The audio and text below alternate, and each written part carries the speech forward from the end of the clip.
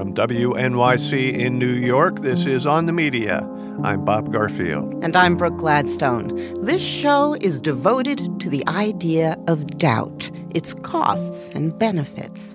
America runs on the casting of doubt. Doubt over global warming, doubt over the veracity of the Congressional Budget Office, in the nation's intelligence agencies, in the honesty of all the engines of accountability, including the mainstream media, and lately, over the functioning of democracy itself.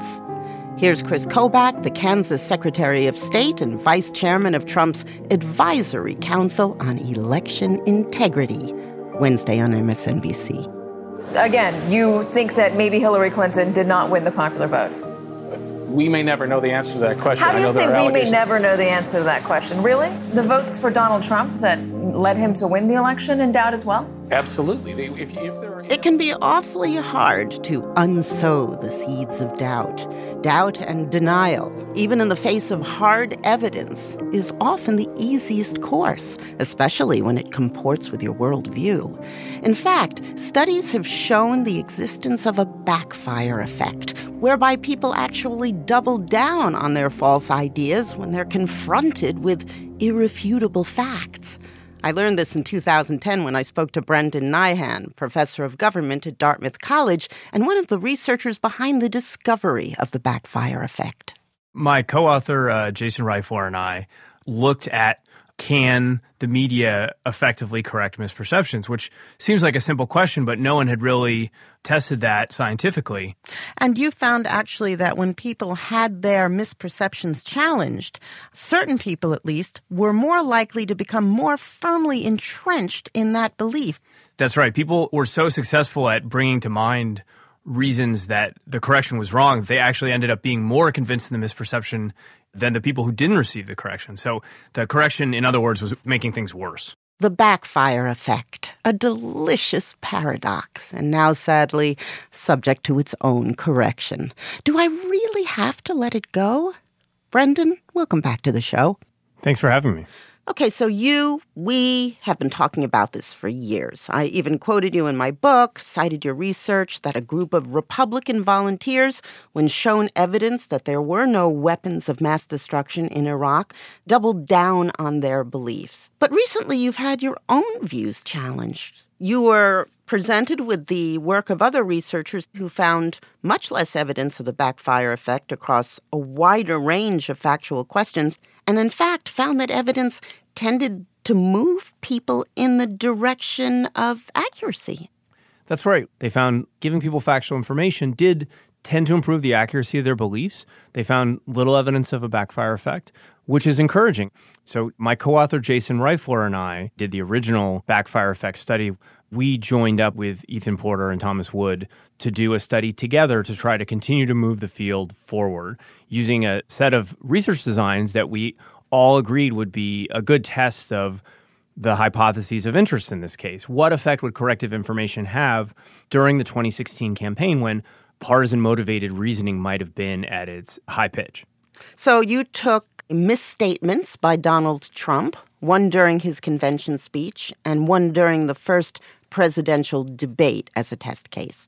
That's right. And we wanted to see what would happen if we gave people corrective information. In the convention speech, we were interested in the suggestion that crime rates were increasing. There was a small uptick in the data that came out soon before the Republican convention, which Trump leveraged to suggest this epidemic of violent crime, which didn't really exist. We were actually in a long-term trend of decreasing violent crime rates in the United States. And we wanted to see what happened if people were given evidence about the longer-term decline in violent crime that we'd seen. Let me start with the good news. We found that telling people that violent crime was actually down over the long term increased the accuracy of people's beliefs. They were less likely to think that violent crime was increasing in the long term, including among Trump supporters. So in other words, that corrective information didn't backfire. Trump supporters did not double down on his suggestions of this violent crime epidemic. Okay, so that was the good news. The bad news is that exposure to that corrective information didn't change how favorable they felt towards Trump, which is what you might hope if fact-checking posed a significant reputational risk to the politicians who were making false claims. So the suggestion is they just don't care that their favorite candidate plays fast and loose with the truth. By the time we conducted our study in the summer of 2016, it was hard for anybody to pretend that everything Donald Trump said was perfectly factually accurate. I'm still wondering, do you have to carve out an exception for Trump? I don't think we need to carve out an exception for Trump. It's just we should take into account the extent to which people already had well-formed views of him. So if you're trying to think about why people might accept that he was making false claims, well, the pattern of that had become overwhelming by the time of the study. If you're trying to think about why people wouldn't change their opinion of him, people had very strong fixed opinions of him relative to other people in politics. It may be the case that we can change people's minds about facts, but they don't change their minds in the way we expect about the politician in question or the issue in question or even the behavior in question. Well, there is a recent example on a national scale of minds that may have been changed. This week we saw the collapse of the Senate's attempt to repeal and replace the Affordable Care Act. According to an NPR PBS NewsHour Marist poll from the end of June, only 17% of Americans approved of the Senate Republican replacement. Pretty striking when there was a time not that long ago when support for Obamacare had dipped below 50%. I think healthcare is a very instructive example. One of the things that researchers have been trying to figure out is when will reality break through for people in a way that registers even when there are strong partisan filters. And what we saw in healthcare was people seemed to be reacting to the bill in a way that didn't break neatly along partisan lines. Compare that case, for instance, with Russia, where the issues are much more abstract, have less to do with people's lives, and the personal stakes are lower. That looks much more like the partisan divide in this country and the divide over Donald Trump. It's hard to study how facts change beliefs over time, isn't it? It's very difficult. Our findings were quite encouraging about the immediate effect of corrective information. It seemed to make people's beliefs more accurate. But when we look in the long term at public opinion polls, asking people, do you think there were weapons of mass destruction in Iraq? Or was Barack Obama born in this country? We don't see corrective information registering in the same way. Those beliefs often are quite resilient. The effect of this information may briefly register and then disappear over time, as we saw after the release of President Obama's long-form birth certificate, for instance. There's one thing that I've seen repeated over and over again. If the fact check comes from the same side as the person who told the lie, then you've got a really potent and highly credible source. The need for sources who seem to be acting against their political interests is something that's come out of recent research by Adam Berinsky at MIT, among others. Those speakers may be especially credible to audiences that would otherwise be skeptical. When you see a Republican speaking out saying that something Donald Trump said is untrue, that may cause you to update your beliefs more than if you heard that from a Democrat who always says that everything Trump claims is wrong. Reporters should try to invest the effort to find those especially credible sources when they can. It's a partisan world out there. There aren't as many people as we'd like who will speak out against their side. But if we can find them, they can be great messengers. You know, this brings me back to the process that you underwent with the people who found contradictory information. Despite the fact that you've made hay of the backfire effect for quite some time, you were not inclined to double down. I'm trying to practice what I preach, Brooke, as best I can. It would be a terrible irony if evidence contradicting the backfire effect provoked me into doubling down on the backfire effect. You could have created one of those famous scientific feuds. Aren't they more typical than what you did? Unfortunately, they do happen a lot. I think if you talk to anyone in any academic field, they can tell you about years or decades-long feuds between competing research camps.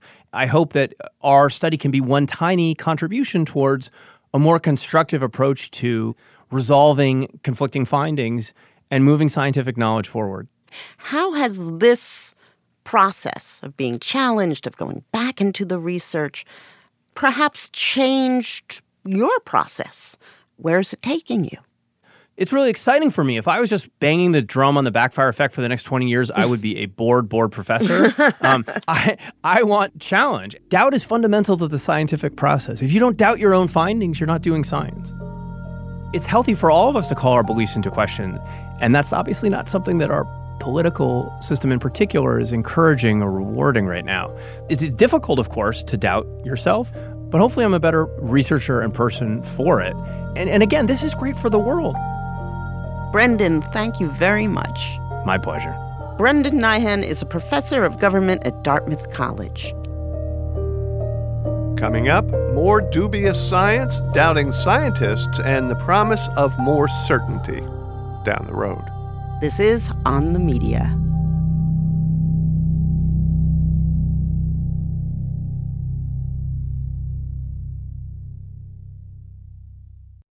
This episode is brought to you by Progressive Insurance. What if comparing car insurance rates was as easy as putting on your favorite podcast? With Progressive, it is. Just visit the Progressive website to quote with all the coverages you want.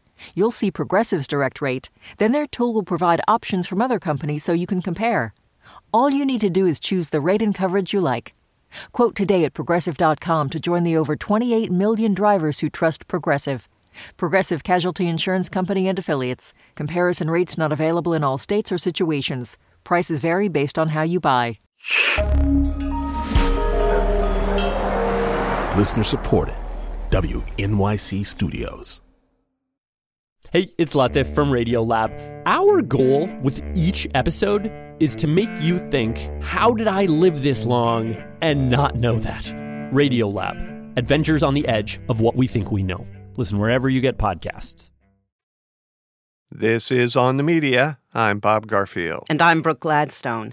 The relentless pursuit of truth is the guiding spirit of the scientific method.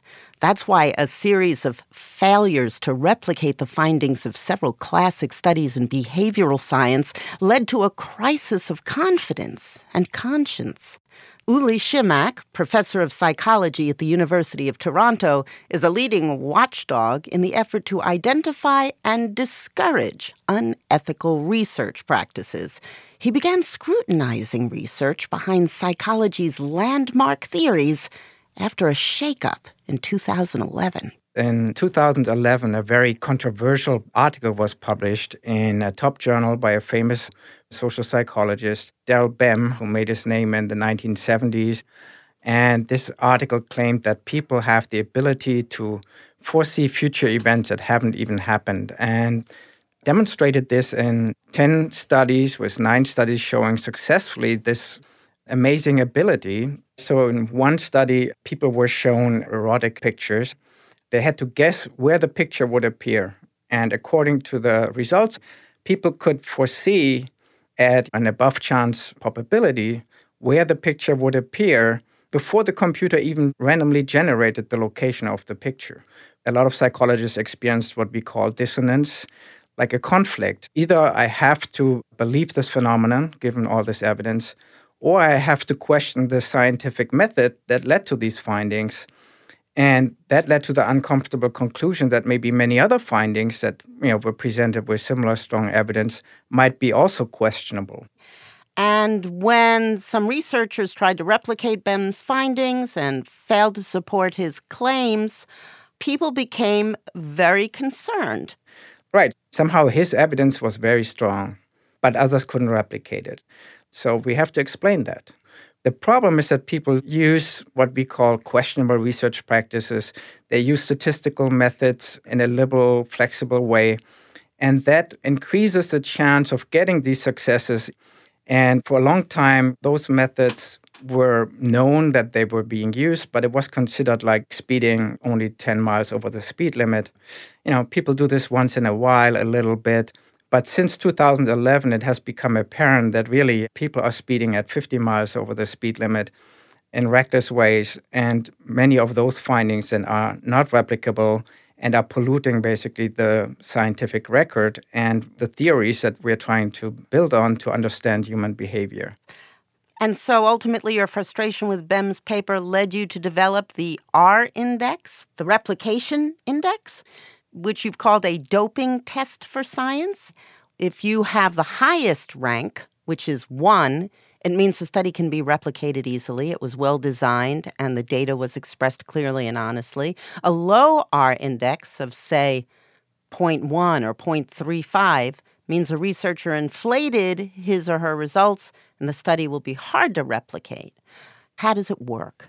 The basic principle is that we can actually make predictions about the success rate that a researcher should have using the exact numbers that are reported in that article that claims to have all this success. And then we're seeing what the actual success rate is. And what we typically often find is that the actual success rate is much higher than the expected success rate. You're finding that the published success rate is higher than what we would expect. Mm-hmm. So how do you know how a study's supposed to turn out? Well, yeah, without going too much into the statistical details. Oh, you can. I have a PhD from MIT. It's okay. Okay. No, I don't. I'm totally lying about that. But basically, the chance to get a successful result in a study is based on two main things. How strong is the effect? So to notice, for example, that men are taller than women, you don't need a big sample. You can see that pretty quickly. Or you need a large sample. So if you have a small effect, you need samples of 1,000 people or 2,000 people. So given that researchers publish actually information about their sample sizes and effect sizes, it's possible to get an estimate of what the success rate should be. And then we can compare that by just looking at the one that we're actually observing in the journals, which is over 95% success rate. Wow. To get accepted into a top journal, you have to present only successful studies. Typically, the studies don't have the effect sizes or the sample sizes to warrant these high success rates. Let's say a researcher's data supports his hypothesis 1 out of 3 times. They might just focus on the outcomes that fit their hypothesis, or they might change their hypothesis to fit the data. Right. How do you know that your index works? Nowadays, a lot of researchers use simulations. We're just simulating scenarios, and we have demonstrated in simulation that the index performs well under typical scenarios that we would encounter in the literature. There are all kinds of psychological theories that have been thrown into question lately. Here's one that you might hear from a science writer or in a TED Talk. You've probably heard that when you smile, it can make you feel happy. Can it really smile make you happy? Make you seem creepy, but... True. That's the part that makes me happy. So, if I smile, I'll feel happier? This is a classic theory. And in the 1970s and then 1980s, some experimental studies, manipulated people's facial expressions, and the studies suggested that it made people rate cartoons as funnier and they felt more amused. Mm-hmm. And this became a textbook finding until last year. Some researchers had a big effort to replicate this study in close to 20 different laboratories. None of those laboratories could actually reproduce the finding. And what we did then is to go back to the literature, and we find massive evidence for selection bias, that there must have been many studies that didn't work out, that weren't published, and so on. Your most famous R-index check involved the 2011 bestseller by Nobel laureate Danny Kahneman, Thinking Fast and Slow. Describe what priming is, and how do psychologists feel about those landmark studies now? Priming is the idea that our mind works by association, and so even little things in our environment might suddenly trigger an association and alter our behavior. And this might even happen outside of awareness. Studies claim that just seeing the word professor would make people perform better on some intelligence tests.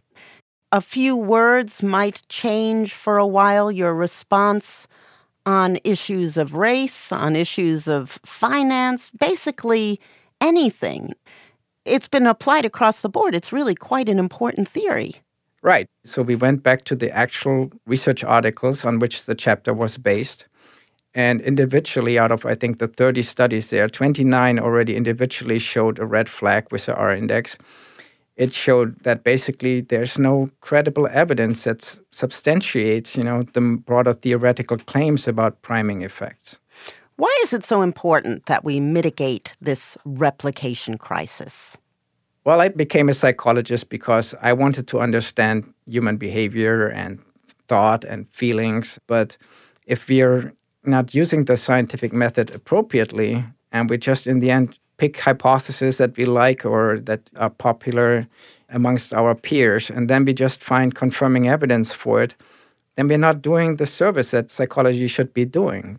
What the field is looking right now to do is to see how can we improve things.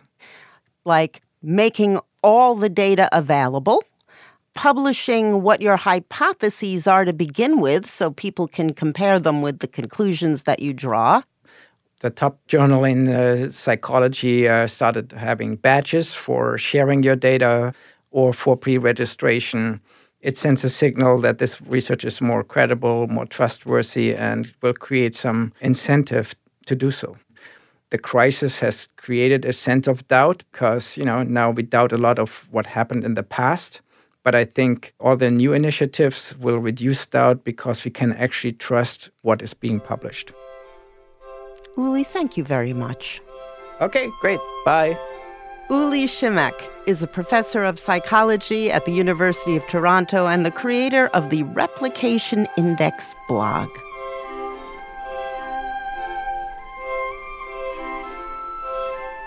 It's no fun when you're in the business of explaining the world and you find out that you have big fat gaps in your own understanding. For instance, the 2016 election inspired a freak-out in journalism when many of us realized how entrenched we really were in our own political echo chambers. Well, it turns out that there was a similar reaction in the field of social psychology, where much of the research about voter behavior flopped. There's a number of ideas that came to my mind thinking about where we went wrong or what our blind spots were. So, like many labs, I started scrambling. Jay Van Bavel is director of the Social Perception and Evaluation Lab at New York University. He studies group identities and political beliefs, and now he's reflecting on the field itself, which is populated with researchers, journal editors, peer reviewers, and especially the student research subjects who largely conform to a stereotype of coastal elites. Can the study of identity and belief be contaminated by the identity and belief of the people in the process? That would be weird. WEIRD stands for Western, Educated, Industrialized, Rich, and Democratic. And what that means is we learn how to persuade those types of people. And so psychologists have pointed out that our samples are only capturing a subset of the human experience. If you're looking at people's group identities and how they want to invest their time socially versus on academics, those are going to vary a lot. And so if I do a study with NYU undergraduates, it turns out that NYU undergraduates are off the charts in their need for being distinctive and standing out and being different. When I was doing research at Ohio State University, the student body is quite a bit different. It's a public school. Students there want to fit in. When you walk around campus there, everybody's wearing an Ohio State Buckeyes t-shirt or jersey. Certain research that we do in one context won't hold up in another. All right, now I'm scared to death to ask this question. Unless I'm missing something, does this mean that the mind of a weird subject, to use the acronym, works differently than the mind of a less affluent, less educated resident of a red state far from the coasts? A huge component of our mental life is going to be common. We're going to perceive colors in similar ways and have some of the same fundamental needs. But we're going to have different motives, different norms, and these manifest in how we behave in our day-to-day lives. That's being all driven by differences in the mind. That gets in some scary territory. If differences in values reflect differences in cognition. Yeah, there's differences between the left and right in terms of basic values. Concerns for authority and loyalty, group loyalty, differ between the left and the right on average. And which comes first, the chicken or the egg? Do different mechanisms of cognition determine our politics, or do our politics inform how we process the outside world? So I'll tell you this. To me, this was like mind-blowing data when I saw it for the first time. Something like 40% of our political preferences are explained by genetics. So identical twins have more in common in terms of their politics than non-identical twins. There was a big study that came out of England a couple years ago scanning the brain structures of liberals and conservatives, and they found that there were some key differences. Conservatives had larger gray matter volume density in their amygdala, a region of the brain that's involved in emotional processing. Liberals had larger gray matter volume density in the anterior cingulate cortex, a region of the brain that's involved in conflict monitoring and control. Certainly, there's not a simple explanation for what these brain structure differences mean, but it suggests that there are some deep differences. But it's not just the research subjects. The whole social science racket is infected by liberalism. So there are some psychologists who've argued that in social psychology, there's an overwhelming number of liberals as faculty and graduate students. What they're arguing is that by having a lot of liberal faculty, we are going to be more receptive to liberal ideas. We're going to want to publish papers that have liberal conclusions. And we might even go easier on those papers. So if you submit a paper to me, I might be more likely to accept it because it comports with my worldview. To my knowledge, there is no good evidence that that's the case. My lab is actually doing a study right now to try to test that. We've taken 200 studies where other groups have come along later and tried to replicate them to see if those same effects hold in other situations, in other labs. And we're going to be able to identify just exactly what percentage of studies have some degree of liberal or conservative slant, and then whether that slant makes them less robust in the future. I don't see that it matters a whole lot whether the subjects of any particular piece of social science is political in some way. It's what the norms of values and the norms of response are deemed to be. Maybe what the liberal researchers and their liberal subjects are accepting as norms do not apply across the board. Doesn't that kind of predetermine the results? So I think I take your point. When scientists are constructing and designing studies, they could ask certain questions and neglect to ask others. And that might increase the likelihood of a certain set of conclusions. There's no question that those types of things can seep into research. The question is whether that is actually happening in a way that we can measure. And a lot of times the criticisms are anecdotal. It's easy to find one or two papers that you don't like that you think have an ideological bent.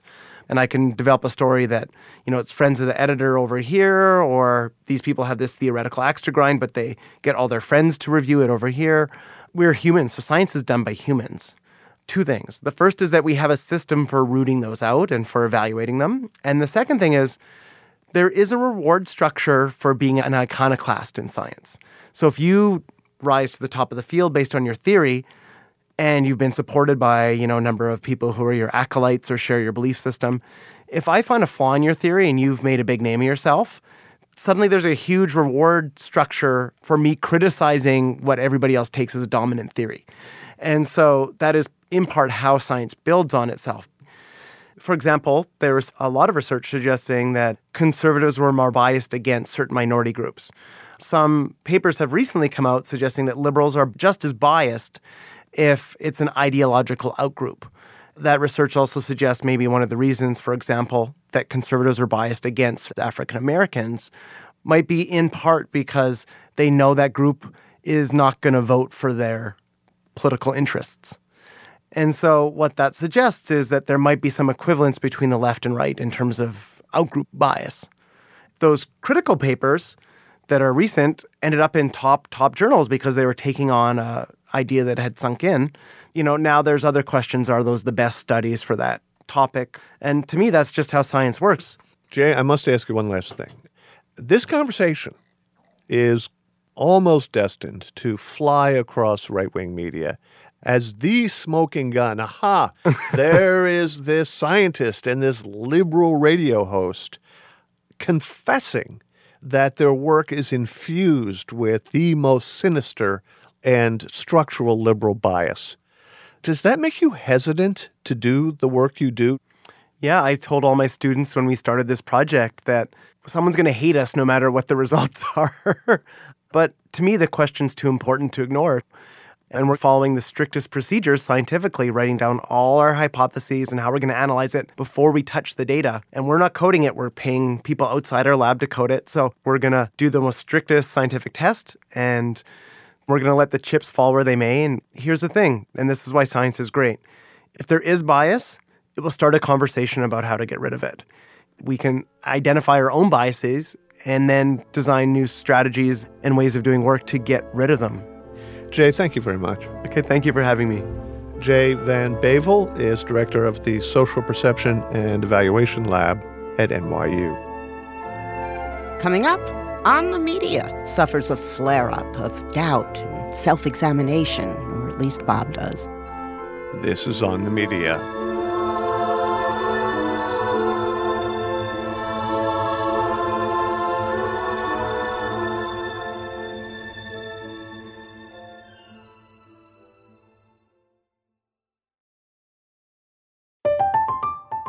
I'm Katya Adler, host of The Global Story. Over the last 25 years, I've covered conflicts in the Middle East, political and economic crises in Europe, drug cartels in Mexico. Now I'm covering the stories behind the news all over the world in conversation with those who break it. Join me Monday to Friday to find out what's happening, why, and what it all means. Follow The Global Story from the BBC wherever you listen to podcasts. This is On the Media. I'm Brooke Gladstone. And I'm Bob Garfield. So it's now a little over 8 months since Election Day. We have come a long way together, haven't we? Well, you should have been in the office the day after. The mood was fraught, and our executive producer, Katya Rogers, saw an opportunity to offer listeners some ultra OTM transparency at a moment when Brooke and I were at our most doubting. Here's how Katya introduced our weekly podcast extra on November 9th, 2016. Hi, everyone. This is Katya, executive producer of OTM. So, as you can imagine, lots of feelings being felt here in the office Wednesday morning. Feelings we didn't quite know what to do with. I thought, if I were an OTM listener, what would I want to hear? I would want to hear Bob and Brooke talking through how they are feeling today and how they envisioned the direction of the show during the Trump presidency. So we went into the studio to hash that out, and here it is. So anyway, what happened last night made me think about what we've been doing the last couple of years, especially the last year, and what we ought to consider doing in the future. I don't think our role is to be Cassandra-in-chief or even consoler-in-chief. I think that our main role is to make what seems to have been invisible to us and everyone we know visible.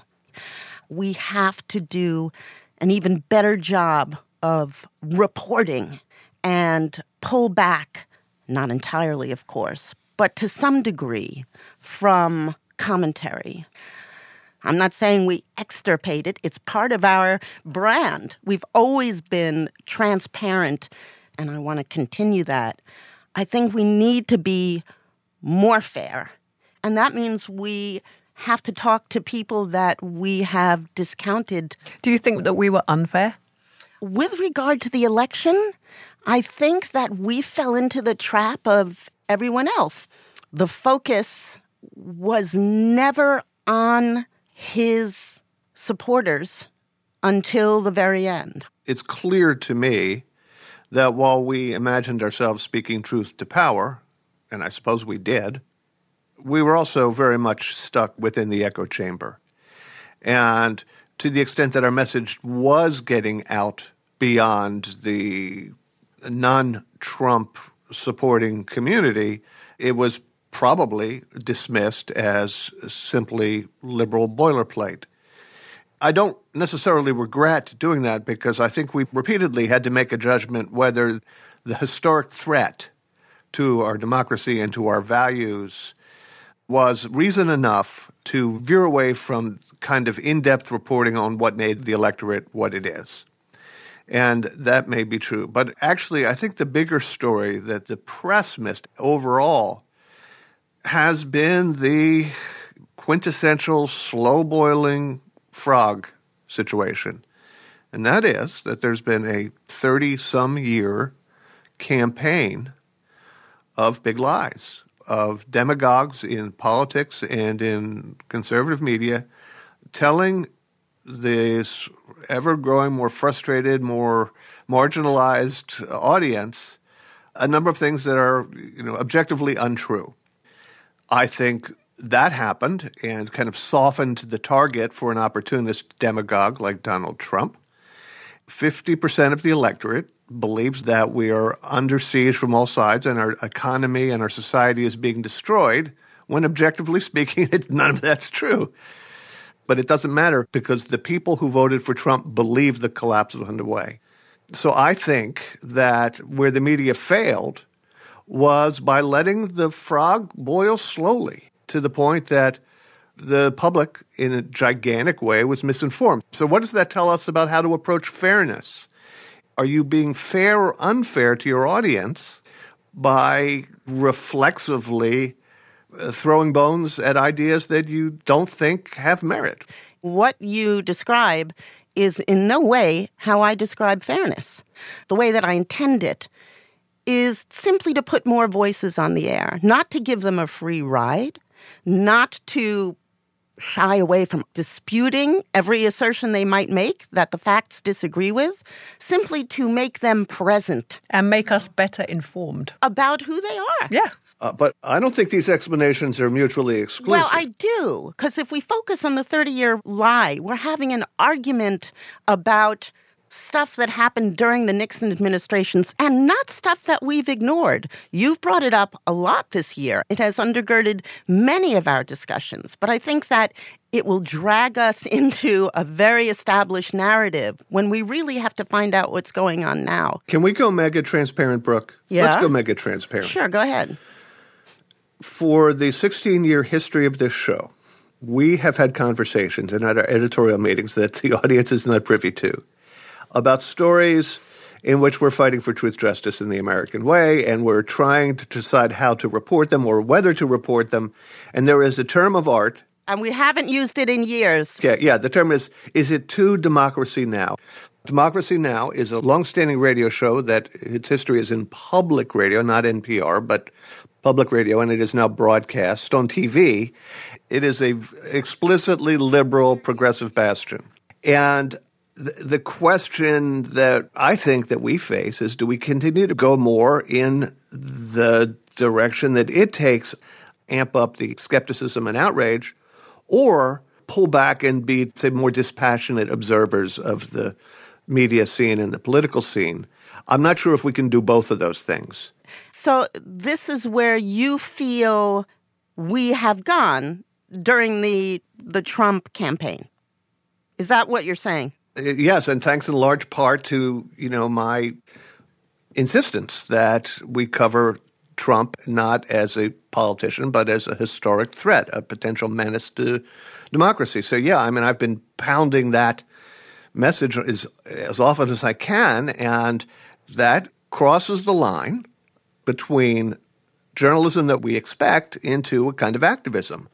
I don't think I ever mentioned Hillary Clinton's name during the whole course of the campaign, but I, and by extension the show, became an activist player in anti-Trumpism.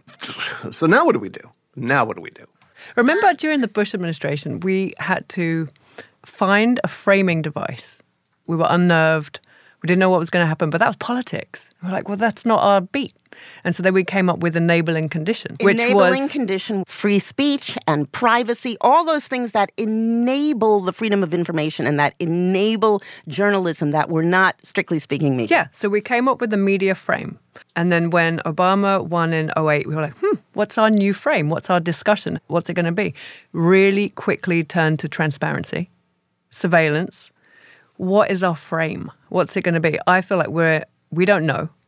Well, I suspect that our media role, our function, will have to do with narratives and framing, constantly identifying and anatomizing those narratives of our colleagues in the mainstream media and also those outside of it.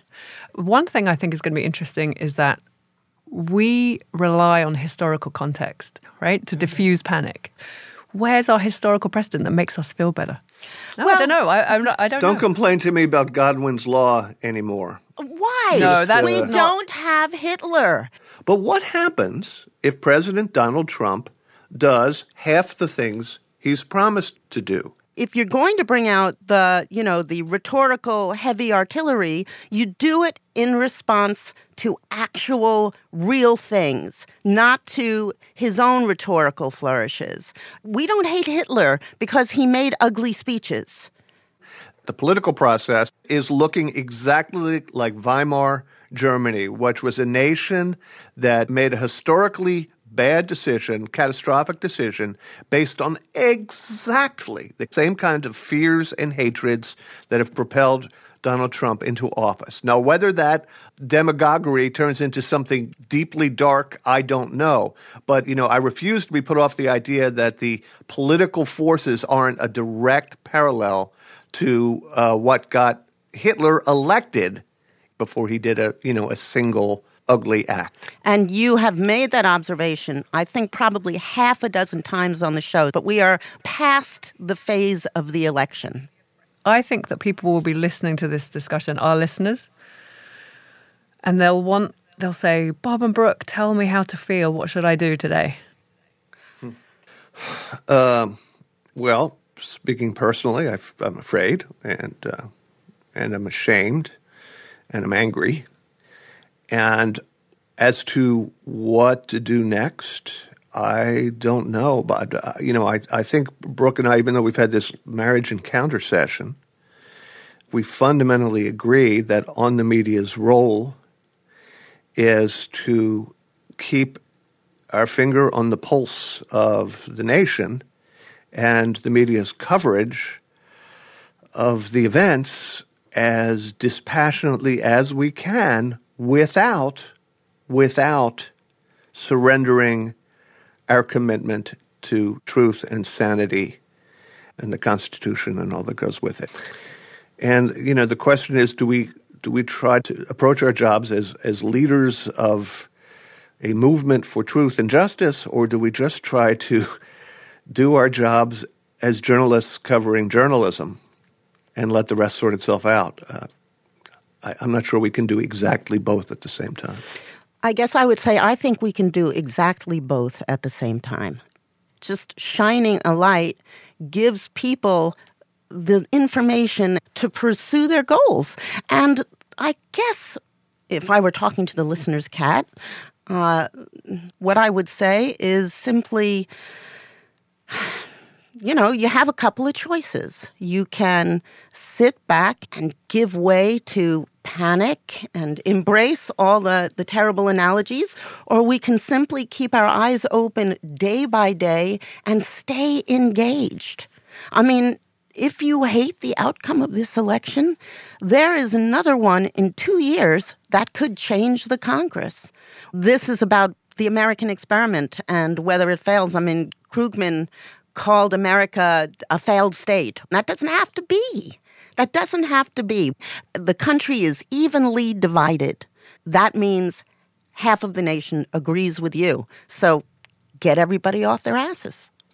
I hope that it's some sort of clarion call. But what I most hope is that we are not all passengers on the ship of fools. What the I don't know what that means either.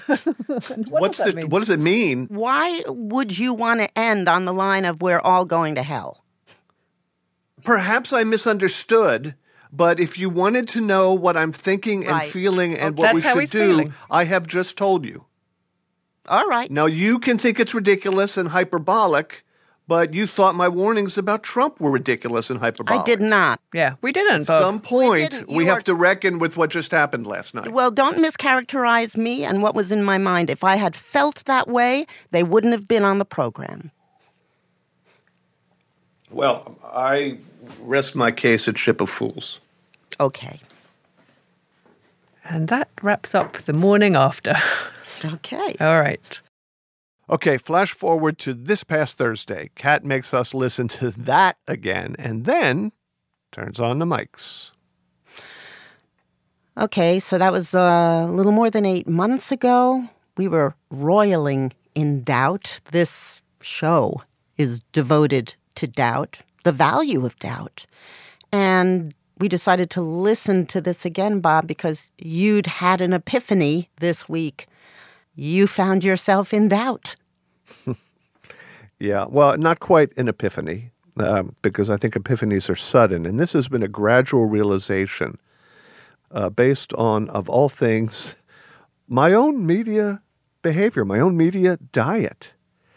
And if you'll permit me to try to distill our two positions that we just listened to, yours was to take the long view, not to be hysterical, not to be excessively self-righteous, and to provide our audience as much news, reporting, and context as we can. And I had a slightly different view. My view was, oh my God, we're doomed. We have to tell them how we're doomed.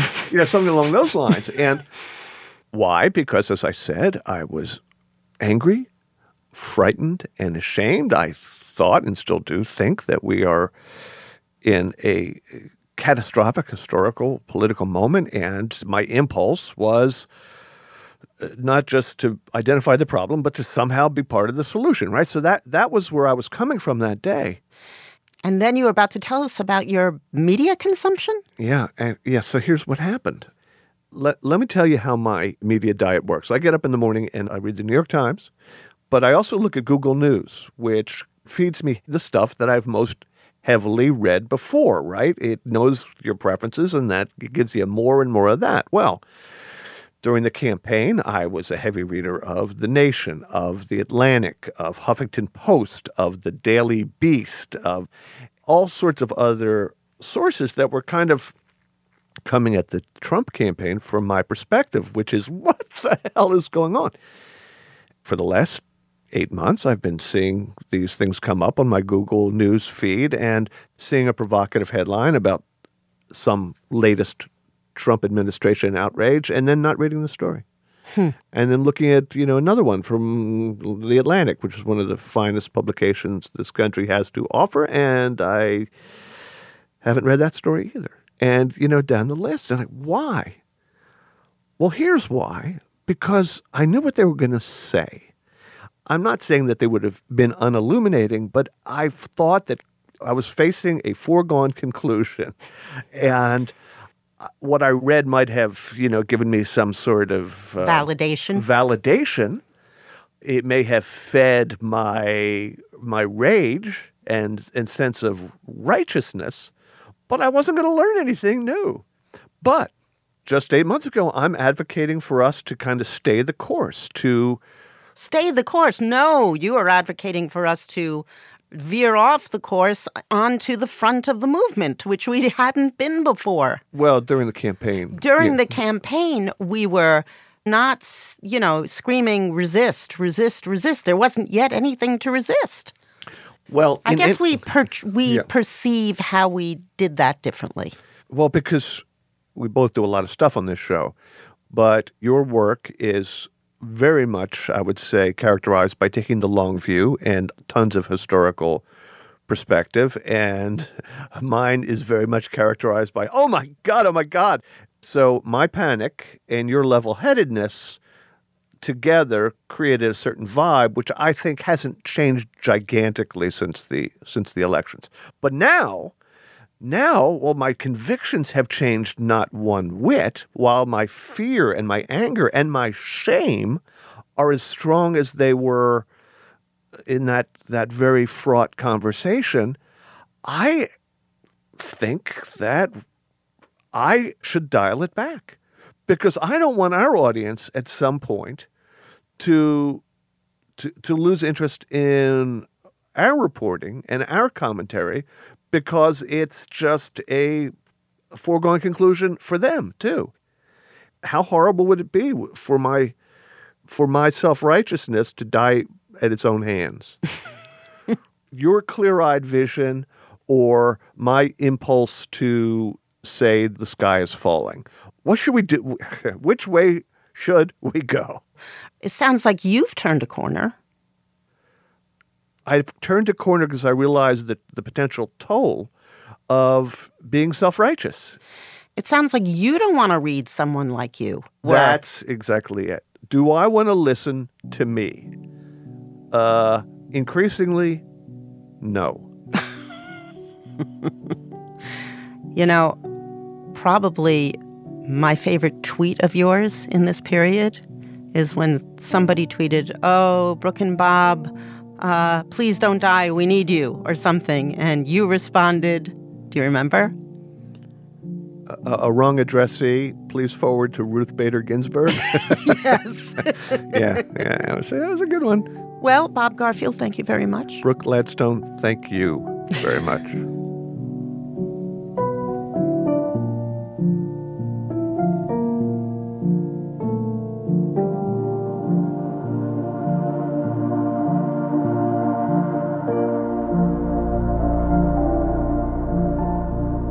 That's it for this week's show. On the Media is produced by Alana Casanova-Burgess, Jesse Brenneman, Michael Lowinger, and Leah Feder. We had more help from John Hanrahan and Jane Vaughn, and our show was edited by Brooke. Our technical director is Jennifer Munson.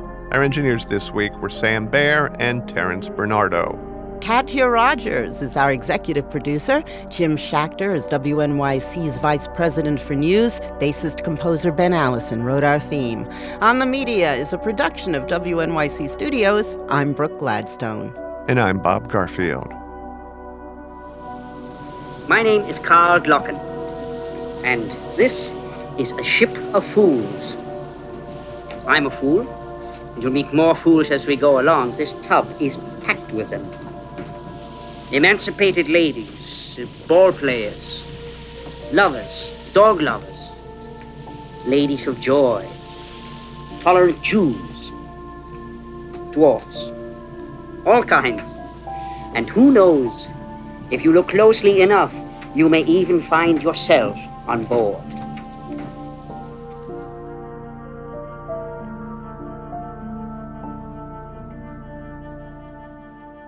On the Media is supported by the Ford Foundation and the listeners of WNYC Radio.